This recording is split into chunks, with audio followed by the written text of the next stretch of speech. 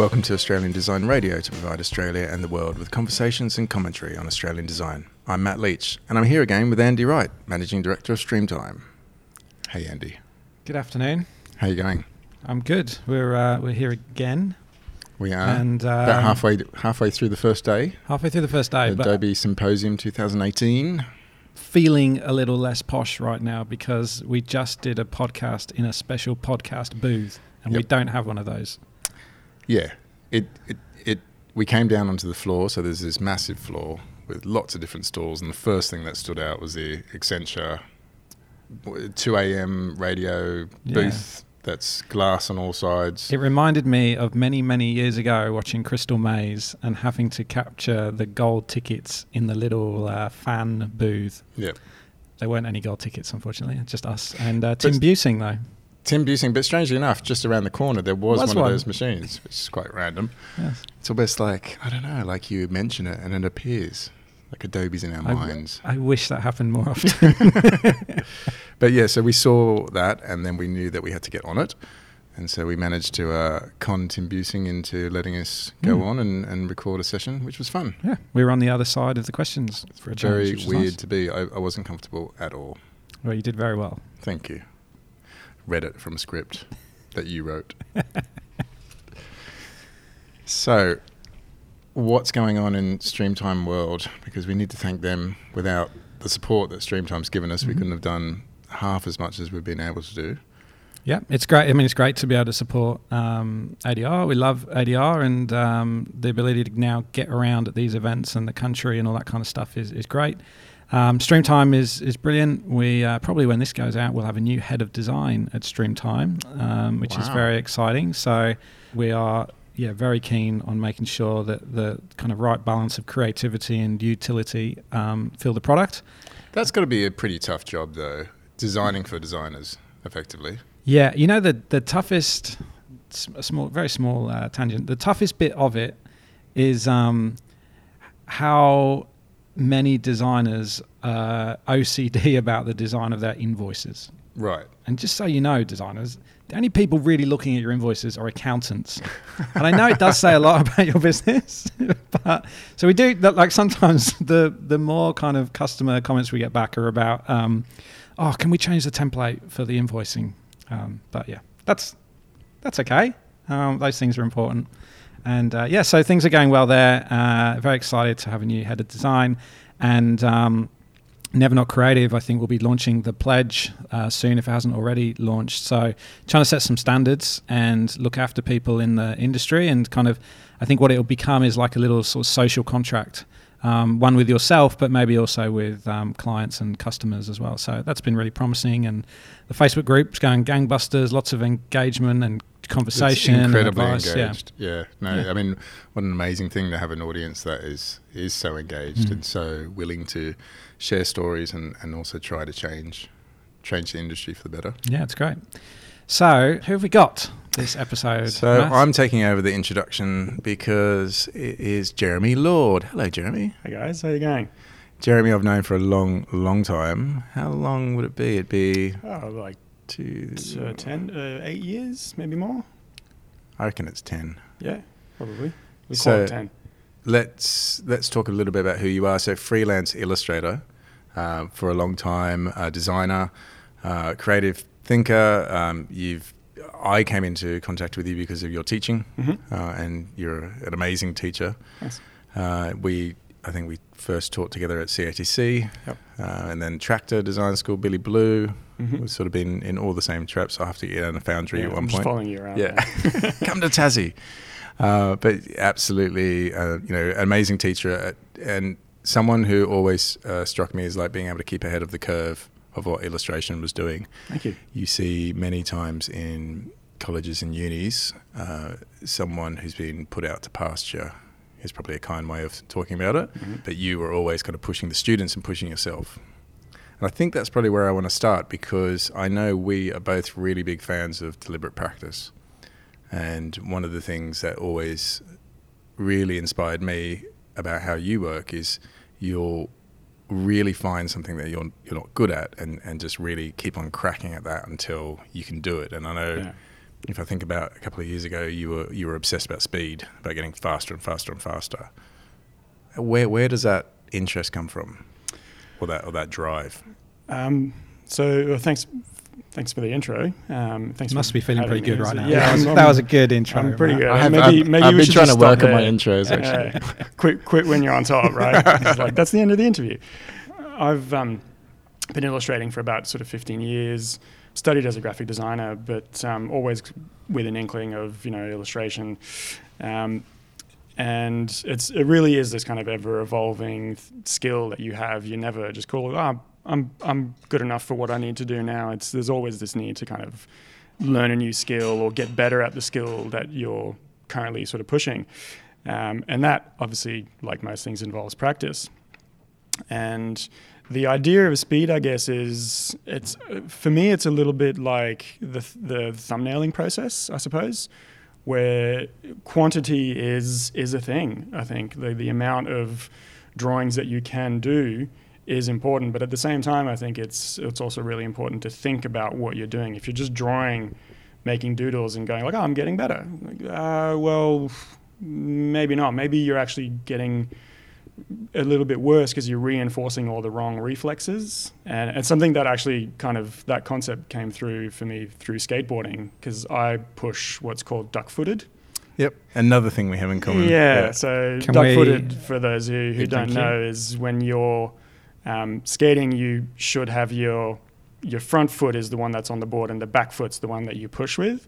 I do the opposite. So I have my foot on the tail and my foot is pushing from the front, which is weird, which is called duck footing. Ah. It means you can get a lot more speed. Yeah. Because you can, with your, your leading foot. With your leading foot, you can really push. Yeah. But it means that you can't jump over a gutter quite as quick. You have to kind of set yourself up. More impressive stacks? Probably. More frequent stacks. Yeah. It is, again, it's just like a bad habit that through kind of doing it again and again was just ingrained and has never gone away. Which is a weird thing for both of us being interested in deliberate practice, but both of us have acknowledged that and then not done anything about it. Yeah. And so I think, so I've been really sort of pushing to get my art to where I want it to be. And ironically, actually, what that's meant for me, I think, lately is maybe being a bit less of a perfectionist. I know that sometimes that's a little bit kind of wanky, like, I'm a perfectionist, and like, we all. But I'm a sucker for colors, for instance. And often the process for me is quite frustrating because I'll get like 80% of the work done pretty quickly, and then I'll spend like 40 hours just messing around with colors in Photoshop, which is super unproductive, and it's just going in circles. And at a certain point, I kind of realized that and thought, it's done. It's finished. Move on, do another one. You're not learning anything new. And that comes, I think, from this idea that I'd say probably about 80% of the learning that you do on a piece comes in the first 20% of that piece, if that makes sense. Yeah, 20-80 rule. Yeah. So I think if you're, if you do a drawing and you're kind of doing it for practice, I think it's important to make that distinction in between, are you doing it just to learn for practice, or are you doing it to make a piece that's going to go up on your website? Because the temptation, if it is that, then is to finish it, quote unquote. And especially important, I guess, we're always telling students, do your thumbnails, pen and paper, not digital, because one of the downsides of digital is that temptation to, again, like air quotes, finish a piece. Whereas when it's pencil, it's just like, that's it. That's as far as it goes. Do another one. That's all it needed to be. Yeah, exactly. And so I think there's that deliberateness in your head of like, this is just practice. I'm not doing this to make a piece and I'm going to show for people. I'm just learning. And if you are just learning, you don't need to make a good looking drawing in that sense. You just need to challenge yourself, do something that you haven't done before, get better at it, and then do it again, and then again, and again, and again. But if your sort of kryptonite is drawing hands, for instance, drawing a super photorealistically shaded hand, you've already done all the learning that you need to know by the time you've done the rough sketch. Then you're just kind of punking around, making it look good, which is not what that practice is about. Does that make sense? Yeah, absolutely. Can you explain deliberate practice a little bit more as well, just for our listeners? Yeah, so I think for me, like personally, what I kind of interpret it at is picking a topic. And so for me in my career as a freelancer, that's meant giving myself briefs, right? So I want to work with like Nike SB, or I want to work with like Xbox or whatever, or Sony. Practice things that you could do for them. It's kind of like do the work you want to be asked to do. Give yourself those briefs that they would give you, and then practice that. So there's that aspect of the deliberate practice, which is practice with a brief, I suppose, rather than just doodling while you're on the phone kind of subconsciously and thinking you're getting better at it. But I think it's also, being able to identify what you'd like to get better at. And that's not necessarily always like, oh, I suck at drawing hands, so let me draw a bunch of hands until I'm good at it. I think that can also be, mastering a new tool or including more idea-driven imagery in your work, just trying to find out concepts rather than just making pretty pictures. And so I think that idea of deliberate practice is essentially just pick a theme and practice at that. Do it consciously. Don't just draw for the sake of drawing, thinking that you're getting better. Do it. Be aware of what you're doing while you're doing it, because then you'll really learn. As part of that process, how hard are you on yourself? I used to be a lot harder actually on myself, and I think now I think there's a bit of a guilt as well for like artists and illustrators. Like, you got to be drawing every day. Like I used to tell my students that, like, you have to draw every day, which meant that when I wasn't drawing every day, which I don't, by the way. It's not necessarily a big secret. You heard it here first. Yeah. Yes. I don't have to have sort of this like guilt on me that's like, other people are learning faster than I am. And so, I think it's just about, not being too much of a perfectionist, not being too hard on yourself. And it's okay to just try and learn new things. And even aside from that, like, I always get comments on my work. I was like, it looks good. And it's like, no, it's not good enough. Like, my girlfriend will come in and be like, yeah, it looks fine. And it's like, no, I'm not happy. I'm not happy. And that's probably healthy, but only in sort of moderation, I think. Where if you are a little bit too hard on yourself, then you're never going to get any work done, because you're never going to be happy with the work that you're doing. And that's super counterproductive. Mm-hmm. A lot of your sketches do seem, I could say random or observational, in that, like, it could be anything that you've suddenly decided to sketch. What is it that drives? So I'm literally looking at dead fish next to a dropped ice cream, next to, I think, a woman who's maybe falling through the air, and a deer, a stag tree. Yeah. Don't forget the Santa Claus. And the Santa Claus smoking a pipe. Let's not forget that one. I'm not sure it's Santa Claus. I think it's not. It's you might be looking sailor. at this, right. hipster sailor. Yeah. Because I was going to say Santa Claus probably not observational. Wow. Maybe. Shh. You don't know what goes on in my head, mate. You know. You don't know what I see. So So I think again, like this comes back to like we were talking about teaching before, and this idea. And it's one of the things that I like most about teaching is having to put concepts and ideas and sort of feelings in words to be able to teach them. Makes you put them in words for yourself. The stuff that's inherent for you that you just kind of do subconsciously, never really thinking about it. All of a sudden we have to explain it to somebody else. You just have this moment, you're like, yeah, actually that's true. I never thought about that and then that becomes the reality now for yourself. And so for me, it's the idea of what a sketchbook should be. And I think there's this kind of myth. I was just showing somebody my sketchbook today, and to be honest, I don't necessarily, I don't practice what I preach or what I'm about to say here. I don't necessarily do. But somebody was looking through my sketchbook, and like I was happy to show it because I'm happy with all the work that's in it. Because in a sense, I've gone and actually made them sort of finished pieces.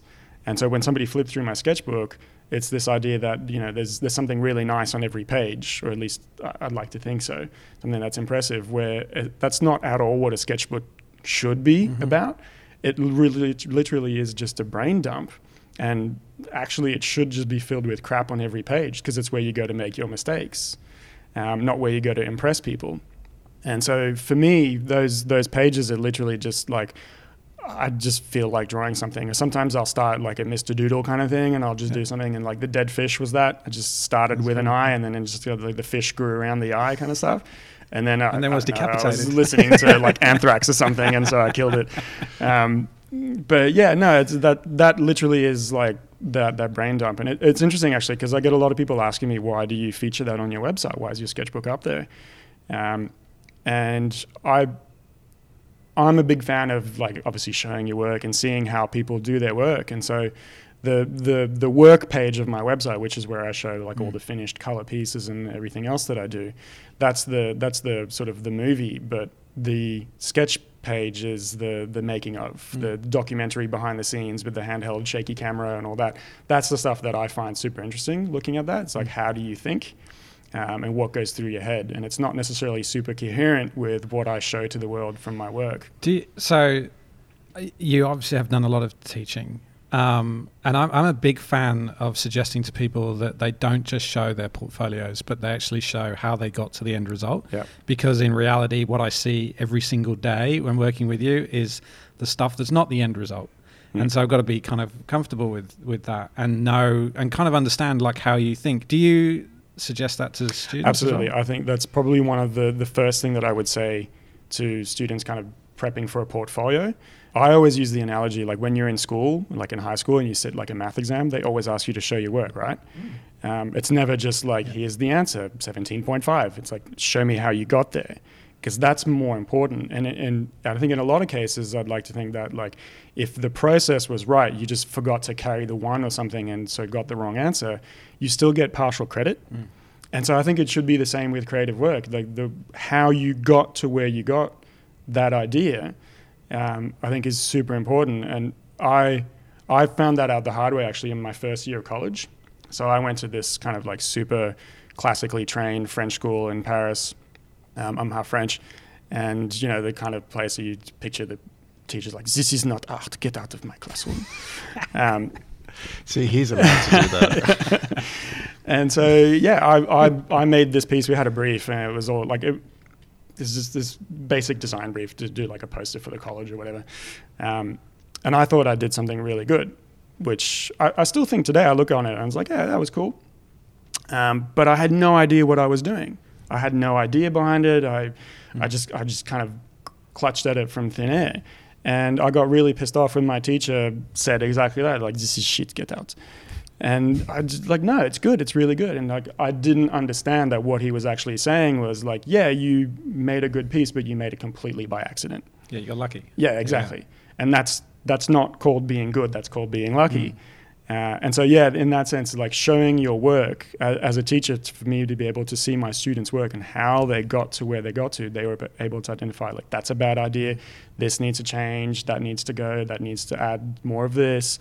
I think that's where you can assess a student on their learning, which is what it's all about. I think the mathematics analogy is really good as well, because when you see the work, you can take them back to a point and go, this is where I think you went wrong, and this is why. Yeah. But if you're looking at the final one, and this goes for clients as well, it's very hard for them to kind of, it's a finished piece. I either like it or I don't like it. Well, it's also a big part of commercializing your work, right? Like, because ultimately, and you know, unless you're working for the final level boss, you are giving someone a story to be able to tell that story to somebody else, right? And so how you bring your work to life and then how you got there is as exciting sometimes for the people buying the work as it is in seeing the finished product. And then it's much easier for them to sell on to, you know, people they have to report into, or even like customers. Yep. Yeah.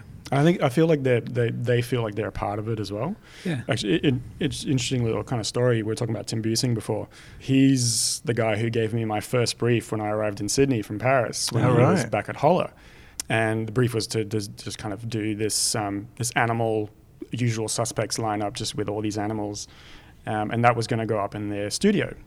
And I started, it was awesome. Yeah, great brief. Still to this day, it's one of my favorite briefs I've ever worked on.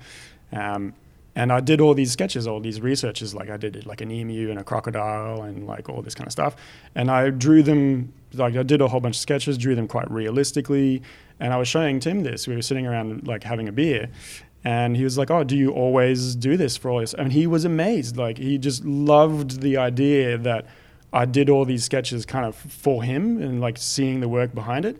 And I get that with a lot of clients actually, like for them, seeing the sketches and like the work that goes into it and the making of is almost more fun than getting the final piece. Yeah. It's like, I'm a part of this process. You're making this for me. It's special. It wasn't just conjured out of thin air as well, which can be this, I think design and illustration can be this sometimes seen as this like arcane thing that you just kind of like just appeared. And it's like, no, here's the steps you can follow what I did. And it's like, wow, that's amazing.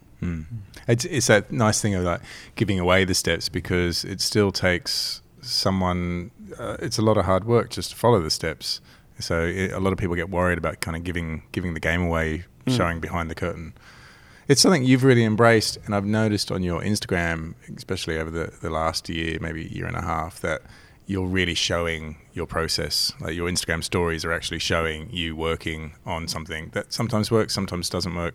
But just where did that come from, to build into your public persona, I guess? Yeah, so obviously there's a whole like branding side to Instagram where you take on this role or this kind of thing that people see you as, like you do this kind of stuff and this is who you are, this is your attitude, this is your tone of voice, essentially your brand. But I think there's also, and this is interesting actually, we were talking about this earlier with the difference in between Instagram and a website, particularly as it kind of touches for image makers like photographers, artists, illustrators, and graphic designers as well, but probably to a lesser extent than with illustrators. I think illustrators really have taken over Instagram. What that means for me is I'm actually getting a lot more work through Instagram than I am through my website, which, like, if you had said this to me, like, even 4 years ago, I'd have been like, you're crazy. No way. Website is still, like, the most important thing you could ever have. And I think, like, I would never tell my students you don't need to bother with a website, because I think it's still an important part of building a career. But much more to the point, if you're going to be an illustrator, I think Instagram is the go, because it's interactive. It shows the person behind the work a lot more than kind of a cold, sterile page does on a website. And so doing the videos is a way, obviously, of showing my process, but it's also a way of, I guess, like humanizing the work, where even I think the simple fact that you can see somebody's hand in there holding a pen to paper, it becomes more than just about the process. Like, it reminds you that, like, yeah, there's a human being behind this. I can see, a part of, at least, but there's an artist behind this, there's a human being behind this. Which you don't get when it's just a bunch of pixels on a screen that are just sitting there doing nothing. And so for me, that was that kind of twofold thing of, like, showing my process, making a kind of a fun video as well, putting pressure on myself as well, because it's like, if it's a video, it's like, oh shit, I better make sure it's kind of like seamless from A to B, which is actually a little bit weird. I was talking about this with Laurie Goodridge, who we used to teach with as well. And he was saying that he sat through this 40-hour video of somebody going through one of their digital paintings in real time. Wow. And I just thought, like, wow, that would be so boring. But that at the same time, sounds something like Laurie would do. Yeah, totally. But yeah, so you see a lot of these time lapses on YouTube, and obviously they've been sped up. But a lot of them I've discovered, because I've been doing this myself and kind of looking at the process of how others do it, that a lot of those have been a little bit rehearsed beforehand. Right. So they already know what they're going to do before they do it, which in a sense I think kind of almost defeats the purpose of showing your process, because then it's not really a process. Yet all the mistakes have been cut out of this. It's a purely clean kind of from A to Z in a straight line, when that's not at all how it works. And so doing those videos, I think that's social media though, isn't it? Yeah. It's just only the good parts. But it's a shame, isn't it? Because you're right. The thing that would be really interesting would be the raw process. Yeah. Like for the people we used to film sessions we would have internally that were like, you'd have crap ideas, you'd have arguments, and you'd share that with the client, because it would give them an insight into what you were thinking about, whether you were thinking about it in the right way, what you were discarding as part of that work as well, because that's the sort of thing that a client goes, oh, well, I don't think you've thought about this. And it's like, well, I have, but I've discarded it. It's gone. But then actually over time, and as new people joined the business, these videos turn into training. Yeah. It's almost like, oh, yeah, okay. So then we've got all that, and I'll just quickly show you this. Okay, right. Should we do the video now? And it becomes less real, where it's actually I always found the really great, like the gold was in the videos when, like, Damien and I would argue about whether what we were doing was the right thing at all, and then just send it over to the client. It turns out they loved it. you know? That's Yeah. great. Yeah. Yeah, so I think so. There's a big part of that too. I think is like that time lapse that you see on YouTube that so many artists have done and done really well, and it's super interesting to see the piece like sped up come to life. I think it's a bit unrealistic for a student, for instance, to think like, oh, this is how all artists work. It's like, no. Yeah. There's 40 hours that have been cut out of that video of like, try this, it didn't work, back to square one. So doing those videos for me is a bit of a like, it's not live, but it's as close as I can make it to live, mistakes and all. And so, and it's just a fun bit of content as well. It's more than just a static piece on a page. I'm interested in this idea that the website's become less important. I mean, obviously, keeping up your social media presence, there's a lot more effort involved in that. Like the website, you can put it all up there and then wait for the clients to roll in. Instagram, you have to be hitting a certain number of times a day and, being consistent with your posts. And just on that, like is it because actually the client, you're easier to find on Instagram versus like the web is the web versus Instagram being... You're getting social endorsement. So, yeah, that's a really and algorithms help you. I think as well, I think that's it. Like you've hit the nail on the head with that. It's for me, a website is completely... It's very passive, whereas an Instagram page is very active. In that, I've learned that I've got actually pretty good SEO on mine, because a lot of the briefs that I get through, every time I get a client, I was like, how did you find me? And often they'll just Google, like... Looking up the god of illustration, that's Jeremy Lord. Yeah. See what I did there? Did you see that? But yeah, no, they'll Google like Illustrator Sydney, and for some reason my page is like in some of the first results. So it's like, yeah, fantastic, that's great. But it's still something that needs to happen where that person needs to actively go into their browser, open it up, which means that, like that's a lot of effort there in today's standards, and then type in a URL or have found it through another website and click on it. It's a very sort of active search thing that they need to do in order to find your work. Whereas Instagram, if you're following me, then my work will just constantly be kind of drip fed into your feed if you check it every day or whatnot. But that's a passive thing. My work can be under your eyes without you really doing very much or searching for it or anything. So there's that kind of level of passive, but it's also, I think, coming back to the idea of kind of showing your process and like humanizing the work.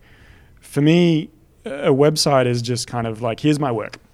It's a very one-way kind of communication tool. Whereas Instagram is like, here's my work, tell me what you think.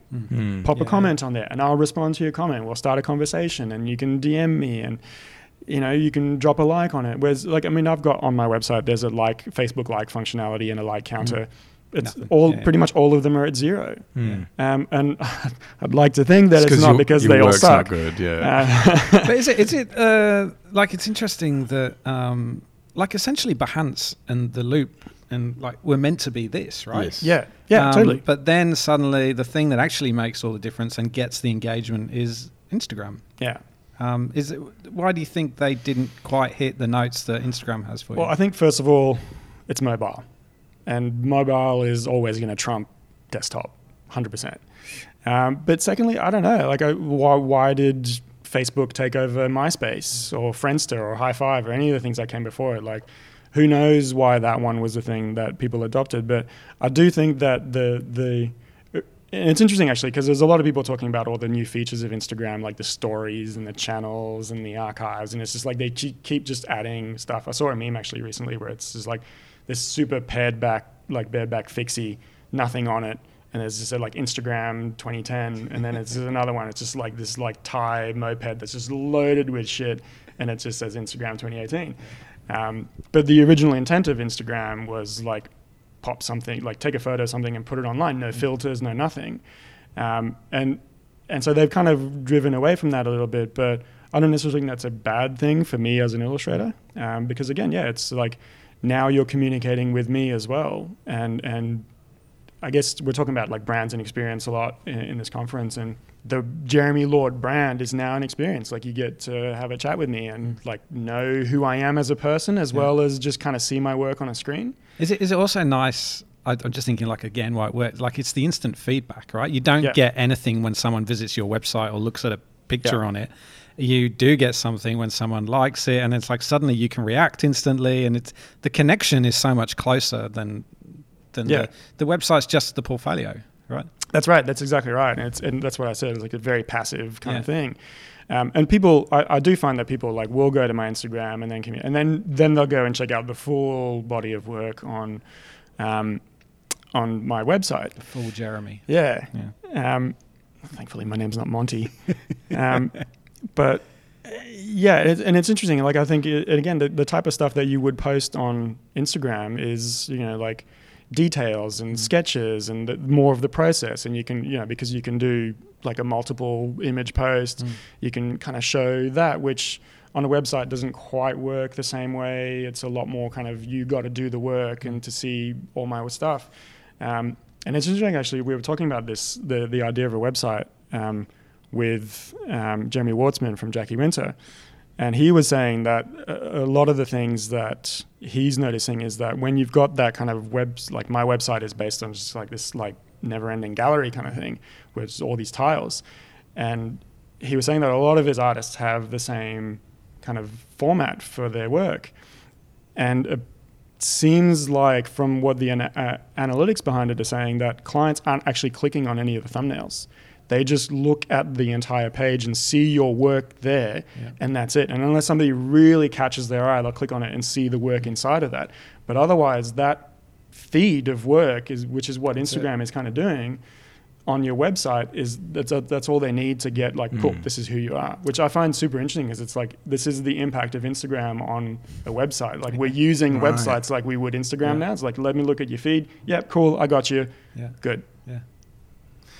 It's knowing that about Instagram, then knowing that clients are looking at it for justification that you can do the job, I guess. Have you felt the need to, I guess, target your clients through Instagram? And I guess I'm asking about organic versus paid reach. And so I think one of the really awesome things with Instagram, and I don't want to be like an Instagram salesman, I'm not sponsored or anything. I should be. Just wearing the t-shirt. I notice your socks are also like a complete Instagram gradient from head to toe. It's the ability to tag somebody. And like I've done that quite a few times, and it's gotten me that person's attention. I've done that with Vision Streetwear, for instance, like really obscure kind of skate brand that not many people would know about. Just did a piece and like put their logo on it and tagged them, and they dropped a like and a comment on it. And I was like, this is rad. Like that would never happen with a website, right? And it didn't lead to any professional work, but it just as easily could have. And so for me, it's this idea of like, we were talking about deliberate practice and like, give yourself a brief and do that. I'm all about that. And I'm as you could probably see from my work, if you go to my website, I'm a big fan of Cyberpunk and Neon. And one of my favorite game developers, I'm also a bit of a gamer, is CD Projekt Red. And they're coming out, hopefully before we're all dust and bones, a game called Cyberpunk 2077.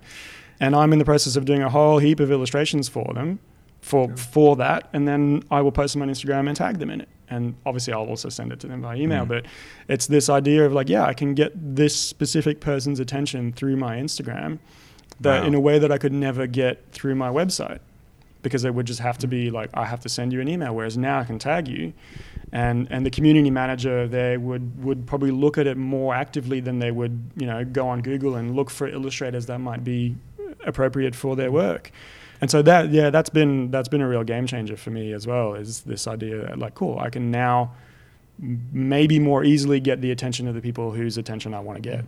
We were talking earlier about this kind of transition of being a freelancer, going in, working on, briefs for other agencies that come from other clients, and having to kind of, work on styles that work for them, versus like enjoying your own style and kind of exploring your own, influences, and getting paid for it. And you mentioned how like you're potentially in this kind of transition at the moment of being able to get to do much more of that. Yeah. How's that going? So it's been in the last sort of couple of years. So it's relatively recent in that sense. But I think what we're talking about is this idea that when a sort of, as a commercial illustrator, you're cold calling, you're trying to get all these jobs. And so you go in you sort of pitch yourself as, I'm an illustrator. And a lot of times actually what will happen is that client will look at you as exactly what you said, an illustrator. And the problem with that is that in sort of sports equivalents, that's like looking at somebody like Usain Bolt and Ian Thorpe. They're both athletes.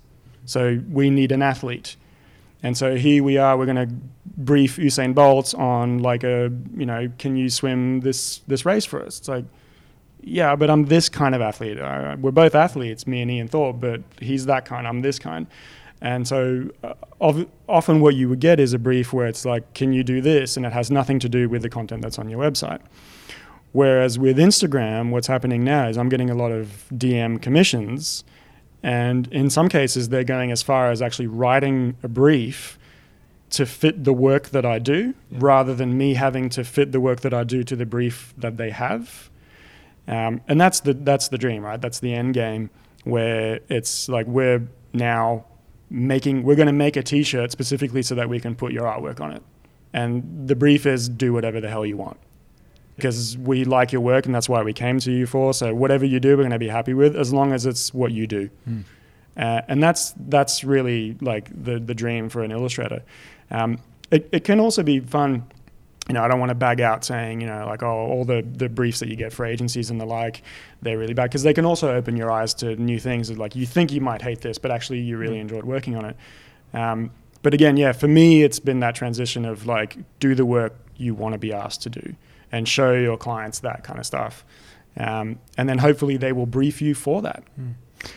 So I just want to jump in here when you talked about Usain Bolt, no longer an athlete. Footballer. Yeah. So that's true. Yeah. Killed your whole argument, I'm afraid. Although, has he actually signed anywhere yet? I'm not sure he has. He's had trials at different places. So he's currently got an indefinite training period at the Central Coast Mariners. Yeah, it's all PR. Wow. It's all PR. Come on. Sorry for being the cynic, but he's been everywhere. He's been on trial everywhere. It's great PR for that local team. But I still haven't seen much action of him playing. Can you remember the first thing you drew?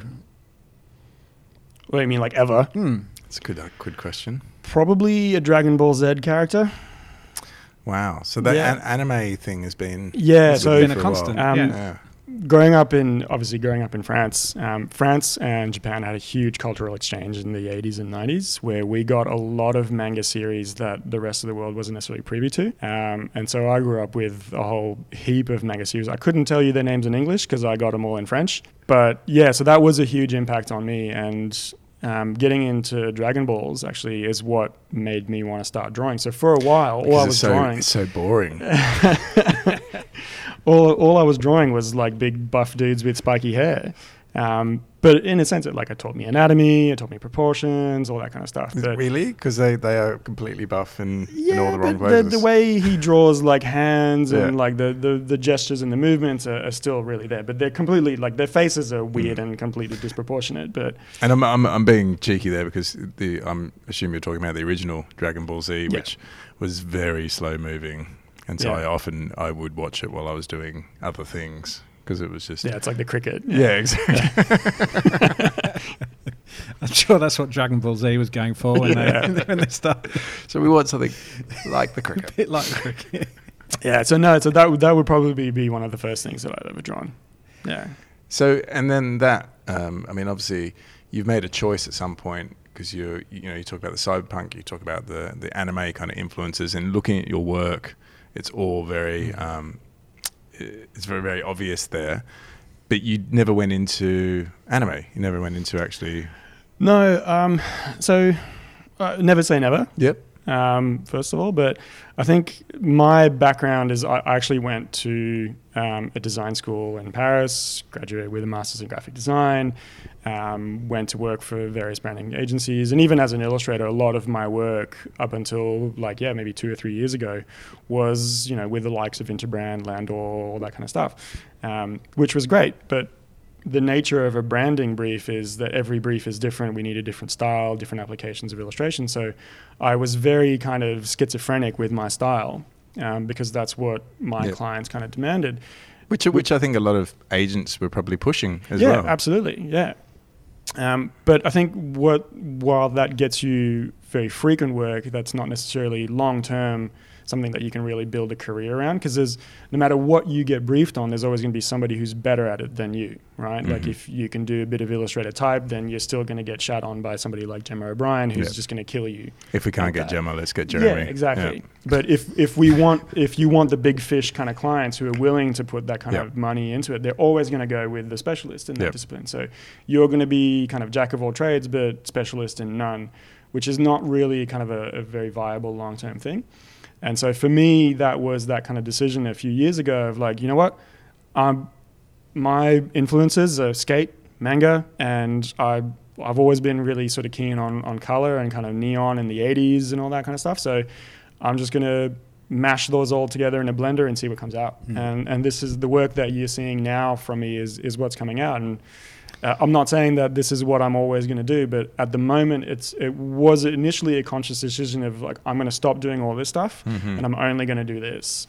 Because I feel like I've seen that heavily. Like it's probably the last 2 years, the amount of your work has just increased massively. And again, I feel like I'm only seeing a small amount, and there's obviously much more that's happening behind the scenes. Yeah. So was that was a conscious decision that you were just going to go bang, this is what I'm doing now? Yeah, because I've always thought, like, looking at people who do, I don't want to sound really negative here, but who often kind of do the same thing over and over. Like you see that piece and immediately you're like, yeah, that's that person, right? Which is great. But I've always thought, like, I could never do that. I would just get bored. Like, wouldn't you want to try orange for a change just once, see how you like it?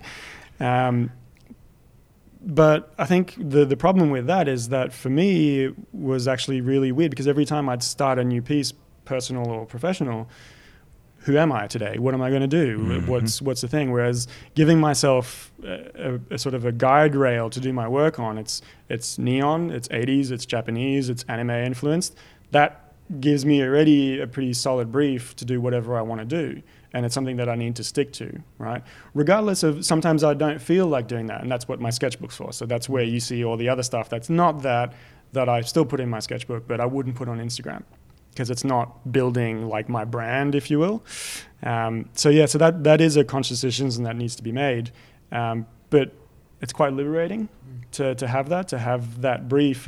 It's like, when we give the students an open brief, it's like, do whatever you want. Yeah, and they do nothing. And there's tumbleweeds. Yeah, so having that kind of like, this is what you need to do. It needs to be black and white, or it needs to feature this. It's like, it's actually, at first they'll kick and scream, but then it's actually cool. That makes my life a lot really easier. Yeah. I got asked the other day, I was given a complete open brief, and I just had a meltdown in my head. I was like, I don't know. It's just give me some constraints, tell me how much I can spend or anything. Yeah. At least give me something to kind of use as an anchor, and then I can tell you. But then I can build something on that. Yeah. So coming back to, I guess I'm interested in how much you're drawing, because the amount of work seems to really have increased. How much are you drawing each day? And I guess I'm interested in your process, because your process since I've known you has dramatically changed from being a pencil and paper sort of guy to now being a digital artist. Yeah. So it's an interesting question, actually, because there's a lot of guilt involved. Oh, really? And then there's a lot of guilt that's been let go of. So like we're about to get to the crying moment. Let's get the tissues out quick. Let me get the whip out. Just gonna start lacerating my back. Is that a hairy shirt you're wearing? It's So I've actually in the process of potentially getting an iPad, and I've resisted for the longest time. Let's just wrap this up. I can't believe this. This is because you always were like very dismissive of iPads. Well, for most, like they're good products, and like the way like Procreate's awesome program, and like it works really, really well, and a lot of artists have adopted it and are doing some really amazing stuff with it.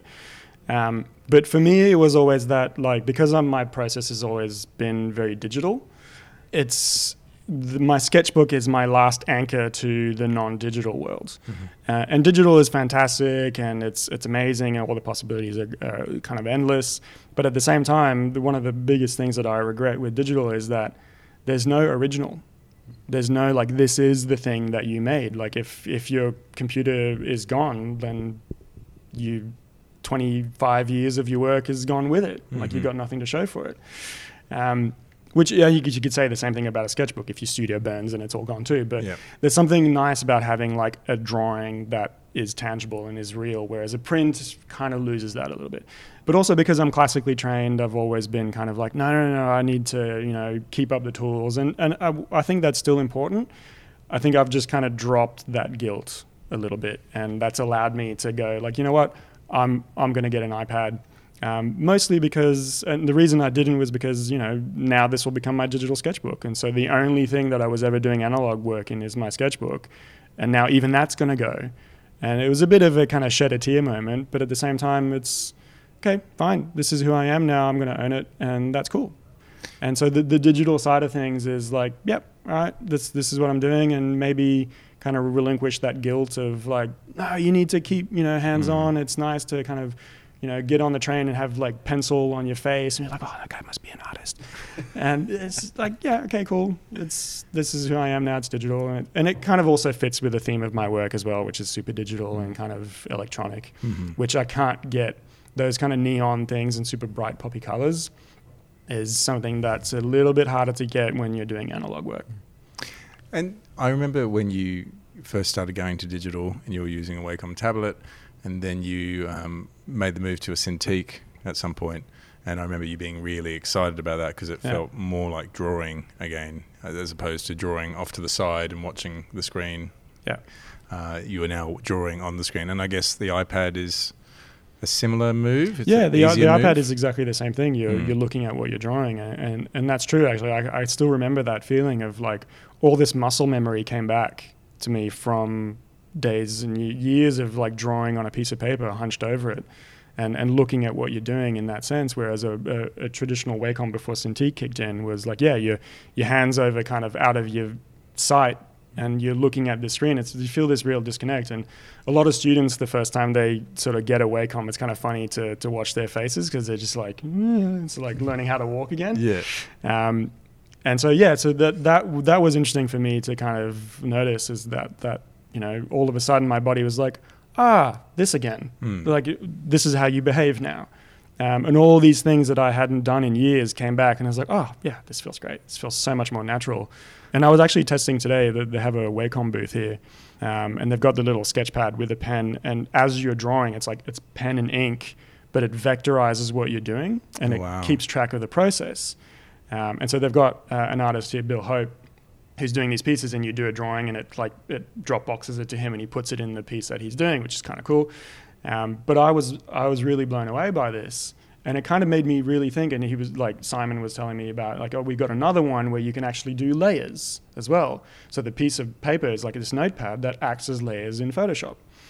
And it was really interesting to me as we were talking about the kind of like where digital is going. And I think like with things like Cintiq and like you can put on the iPad Pro, there's a whole like range of different businesses that have cropped up around putting gel and like screens on the actual screen to make it feel more like paper. Oh, really? Yeah. And like every artist swears by this stuff. It's like, it's so much better than the glass, because the glass is super smooth. It kind of slides around a little bit. So you want that resistance from the lead and the paper.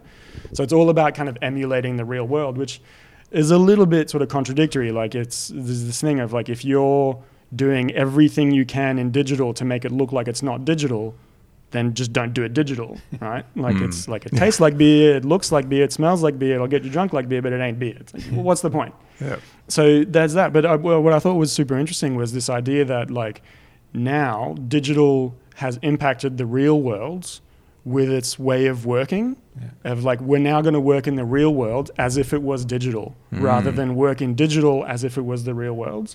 And so now we're using pieces of paper to layer them up as if they were layers in Photoshop, which has kind of come full circle, because obviously the ideas of layers in Photoshop was, like putting your stacks on tracing paper and letter set letters and all that kind of stuff. At least in my mind, I think that's where it's going. It's kind of, people now behave in the real world as if it was the digital world, which you see with like social media and all that kind of stuff as well. But unless there's some like huge, massive breakthrough, which Tilt Brush and AR and VR and all that stuff is doing. But at this stage, I still feel like they're they're kind of fledgling. Nobody's kind of developed the technology yet to support that. It's kind of like the Xbox and PlayStation both have that motion sensor thing, the VR stuff. Kinect, but Kinect, and it was like for what the technology behind it was amazing, but no game developers were doing anything to really support that, and so it kind of fizzled out a little bit. So I think that's where it's at. Unless somebody really develops something that supports a kind of revolution in it, I think digital is just slowly going to creep into the real world to the point where maybe the distinction will be harder to make. Where it's like, is it a digital piece or is it an analog piece? Like this new Wacom thing, where it's like it's still an ink drawing, but it's also a vector at the same time. And then I wonder how long it takes before it doesn't matter anymore. Because it does matter at the moment, because I think clients expect to pay less for a digital piece. Yeah.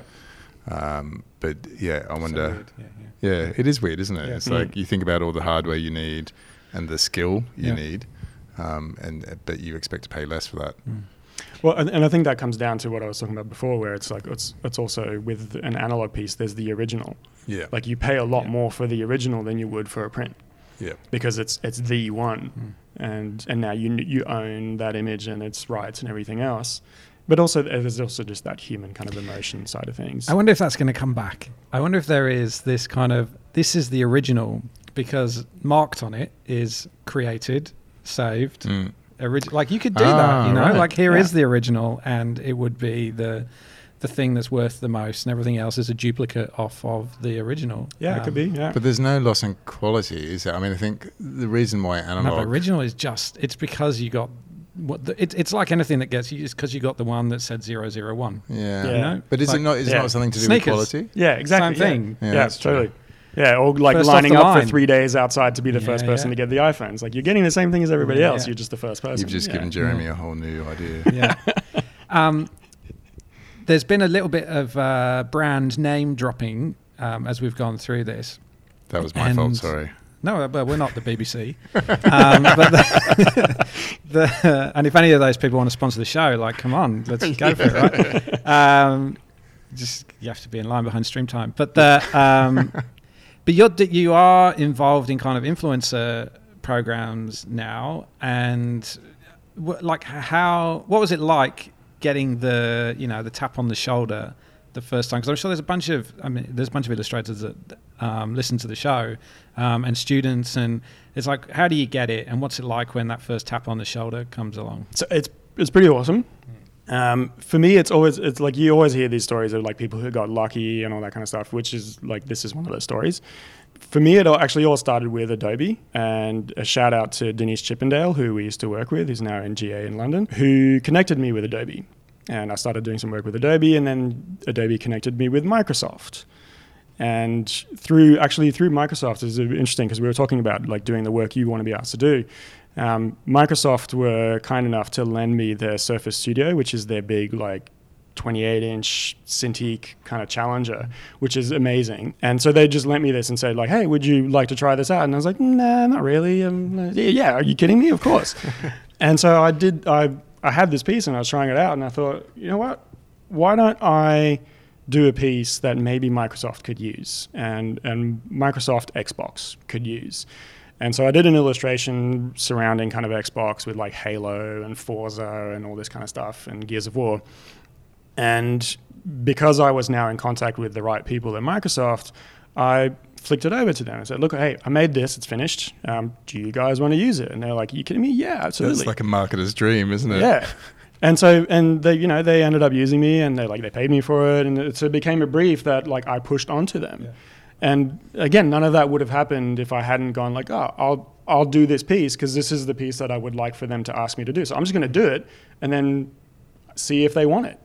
And to their credit, they said, yeah, totally. And used it, and then they invited me to their Christmas party and went out to all the media, and that was a whole kind of new can of worms with IGN and Kotaku and all those dudes. Yeah. But yeah, so I think it's there's a